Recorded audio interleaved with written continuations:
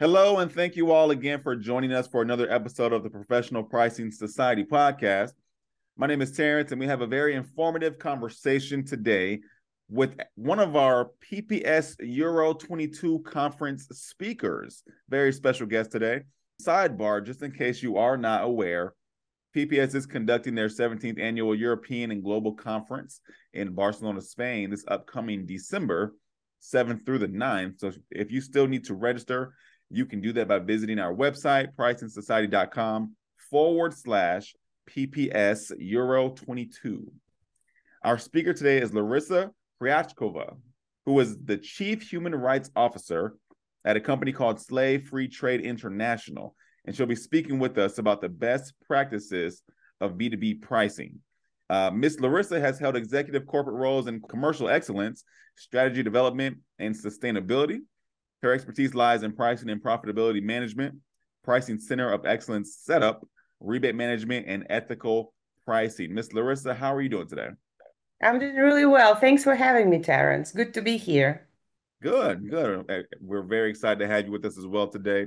Now, we're going to just go ahead and jump into our conversation, thinking about pricing as a function. Where does this typically belong in an organization? Or who is responsible for owning this particular aspect of pricing as a function?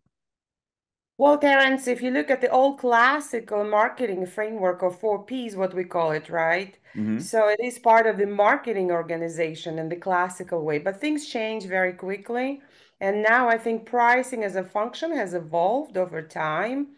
So if pricing leaders must influence the long-term results of a firm while not impacting competitive advantage in the industry, and if the pricing leaders communicate with all the external and internal stakeholders in a firm to make sure everyone is well informed about the pricing and the strategy and what the pricing team is trying to do, how it performs to support commercial teams and overall strategy of the firm, I believe pricing for me is a standalone function at the C-suite level and not lost in finance, accounting, marketing, or sales in the classical setup. So for me, pricing is a standalone function. It does require a very unique set of skills and training and capability development.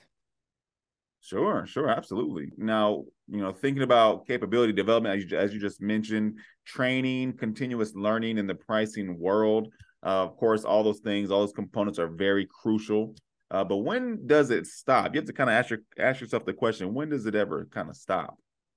Well, actually, it's good to be part of the Professional Pricing Society conference in Barcelona this year. Yes. And that's really a confirmation that actually capability development, training, continuous learning in the pricing world never stops because Mm, things are moving and, always changing fast.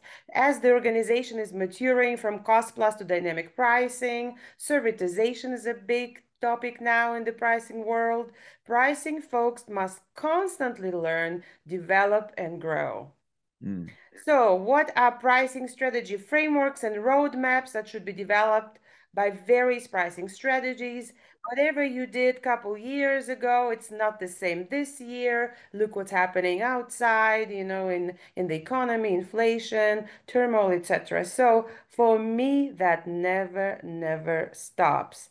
So can in-depth overview of these concepts and guidelines be provided while assessing, the bottom line impact of these initiatives in a firm.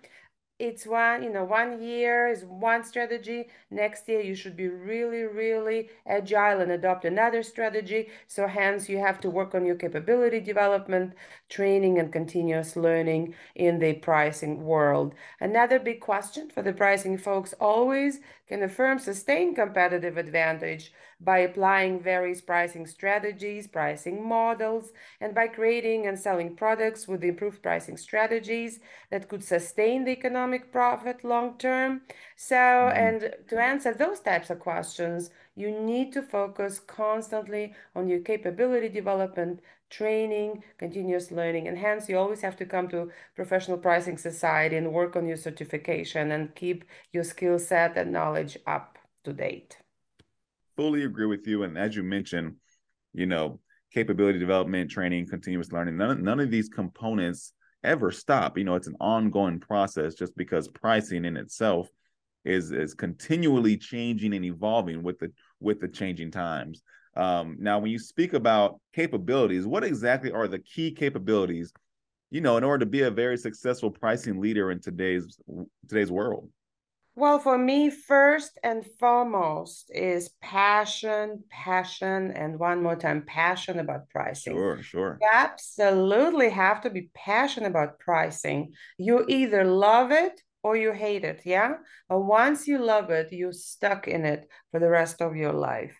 And another big thing, that pricing family is a very small family, very focused, because it's very unique, right? So all the things that you need to do in pricing and how you take it to the next level. So what are the key capabilities? Just some of you already know them, but I would like to add a couple additional ones because things are changing.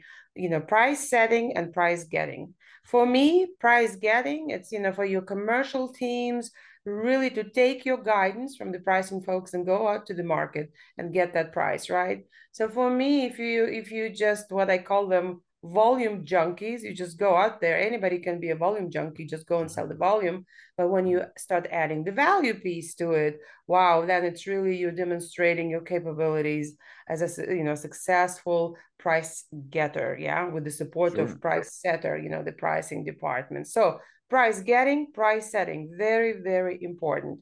Another Sure. thing that I'm working with a lot of folks, and when I teach at the universities, another big thing is pricing process. So that's Mm. a very important capability, because what I'm hearing more and more, weak processes are in place, lack of ownership. People don't really know where pricing process sits, whether it's part of the sales process, whether it's part of the integrated business planning, or either it's part of the order to cash process. So a lot of questions, and then there's no one clear answer. So you Mm-hmm. really need to see, what the industry is, what the product is, what the service is, and really step back and say, okay, where my pricing process sits in my organization. So, and again, in order to understand and own an end-to-end process, because there are so many silos and you're losing value as you go from one silo to the other. So that capability of really owning and understanding the pricing process is very, very, very important. Yeah. Sure, sure. Next thing, Terence, is very important is really how do you get all your stakeholders in the organization to get the right level of decision support, because you're constantly, leaving money on the table.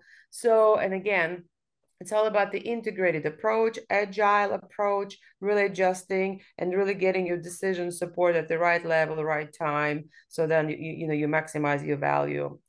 The next big thing, what I hear and what I see really dealing with various folks out there in the industries, data hygiene, pricing impact polluted with other factors, and so hence you're not getting the right pricing decision. So it's a very important capability, data knowledge, data ownership, data cleansing, organization, data dictionary. So those are very important capabilities, and you need, Mm-hmm. constant development around that topic. Mm. Another one, Terence, that comes to mind is really lack of understanding of customer value drivers. Mm. You don't really sit down and take the time to map out all the key value drivers for your customers and clients, and it does require special capability to deal with that. Mm. The next one I would like to talk about, we are becoming digital. Everything is digital. What it takes my 12-year-old son to do in 5 minutes, it takes me a couple hours to figure out, right? So digital skill set is becoming more and more important in the pricing world, all the pricing softwares, implementation challenges, et cetera, et cetera. So digitalization in the pricing world is absolute must. And because things are changing so quickly, technologies are developing, you continuously need to work on those capabilities and really master that and take it to the next level. A couple other things to note here for our listeners. Sustainability is becoming a big topic. in the pricing world as well, Mm-hmm. because what we're running research around and a lot of surveys with the real companies, we're trying to understand whether the consumers are really prepared to pay more for a sustainable product or service or less, and how they're really taking it within their firms. And hence, it's very important where pricing organization is sit in terms of organizational savvy, how it is organized, how it is ingrained in the organization. And hence, you do need to understand this organizational ecosystem. And hence, you need to get that capability of, mapping your organizational ecosystem in your organization, in the right way. So it's very important. Okay, wow, that was a great amount of gems there, great amount of insightful pieces that kind of go into the capabilities of a successful pricing leader. Now, when you think about those capabilities, data hygiene, being value driven, digitalization, would those contribute to what you would consider to be the best form of a pricing organization? Absolutely. There are new forms of pricing organizations evolving. So that's what we see in reality, running the research and working closely with many organizations. So it's not anymore this, old way of hierarchical approach or central pricing, totally disconnected organization. So you're really looking at, integrated forms of pricing organizations out there. Mm-hmm. And then it's really important to look at your organization and the form that should produce the most optimal pricing conclusions and results for the organization, right? So during my workshop in Barcelona, we'll be talking about real case study from a real company that I helped set up the Pricing Center of Excellence, what we call COE. What is a pricing COE? It's a central team of skilled employees that provide shared resources, best practices, expert knowledge, and skills to make data processing easier while changing the skill set and capabilities. It enables a digital way of working that contributes to long-term growth and value vision of the company. So we will be talking this particular case study that had 3 teams within the Center of Excellence for pricing. One was this on the project management, because we're constantly looking at new technologies and pricing softwares, right? So you do need a very strong project management drive in the organization. And there are 2 types of project management that this particular company dealt with in pricing. One type of project management, when you deal with the software implementation, that's a gate approach, right? So traffic lights and how you're really going through different gates on the project management, and how you value your process and progress. And then there's another project management that this particular company adopted. That was the Agile Scrum methodology. And that's a 2-week, 3-week quick wins implementations right under the Agile approach. So it's a new thing out there, and it works very well for the pricing team as well, for very smaller types of projects, quick wins and quick reactions, right, to what we need. So that's one team on the Center of Excellence. The second team is the process team. So that team will be dealing with, or was dealing in this particular case, the real case study. So process team is really mapping out end to end the whole pricing process where it sits. So really eliminating all the silos, automating things along the line of this process where you have the repetitive tasks. We used RPA creation, that's a robotic automation technology, right? RPAs, automation. Also chatbots for certain things when the customers come in, so you don't have to really repetitively pick up the phone or answer email, whatever. So we also call chatbots. We set up throughout this team to improve the process, and also some AI solutions that sit in this team also to help the process be, more robust, agile, fast. And the third team in the Center of Excellence for pricing that we set up was data and reporting team. So the data team is really creating the dictionary, glossary, rules for data cleansing, management of the master data, and then translate it into the reporting KPIs, linked to the pricing software, etc. So there are new forms out there. So it's very important to really step back and say, okay, is our pricing organization fit for purpose for the future? Is it really sustainable? And whether we need to do something different around that. And we have a clear case study to go over it.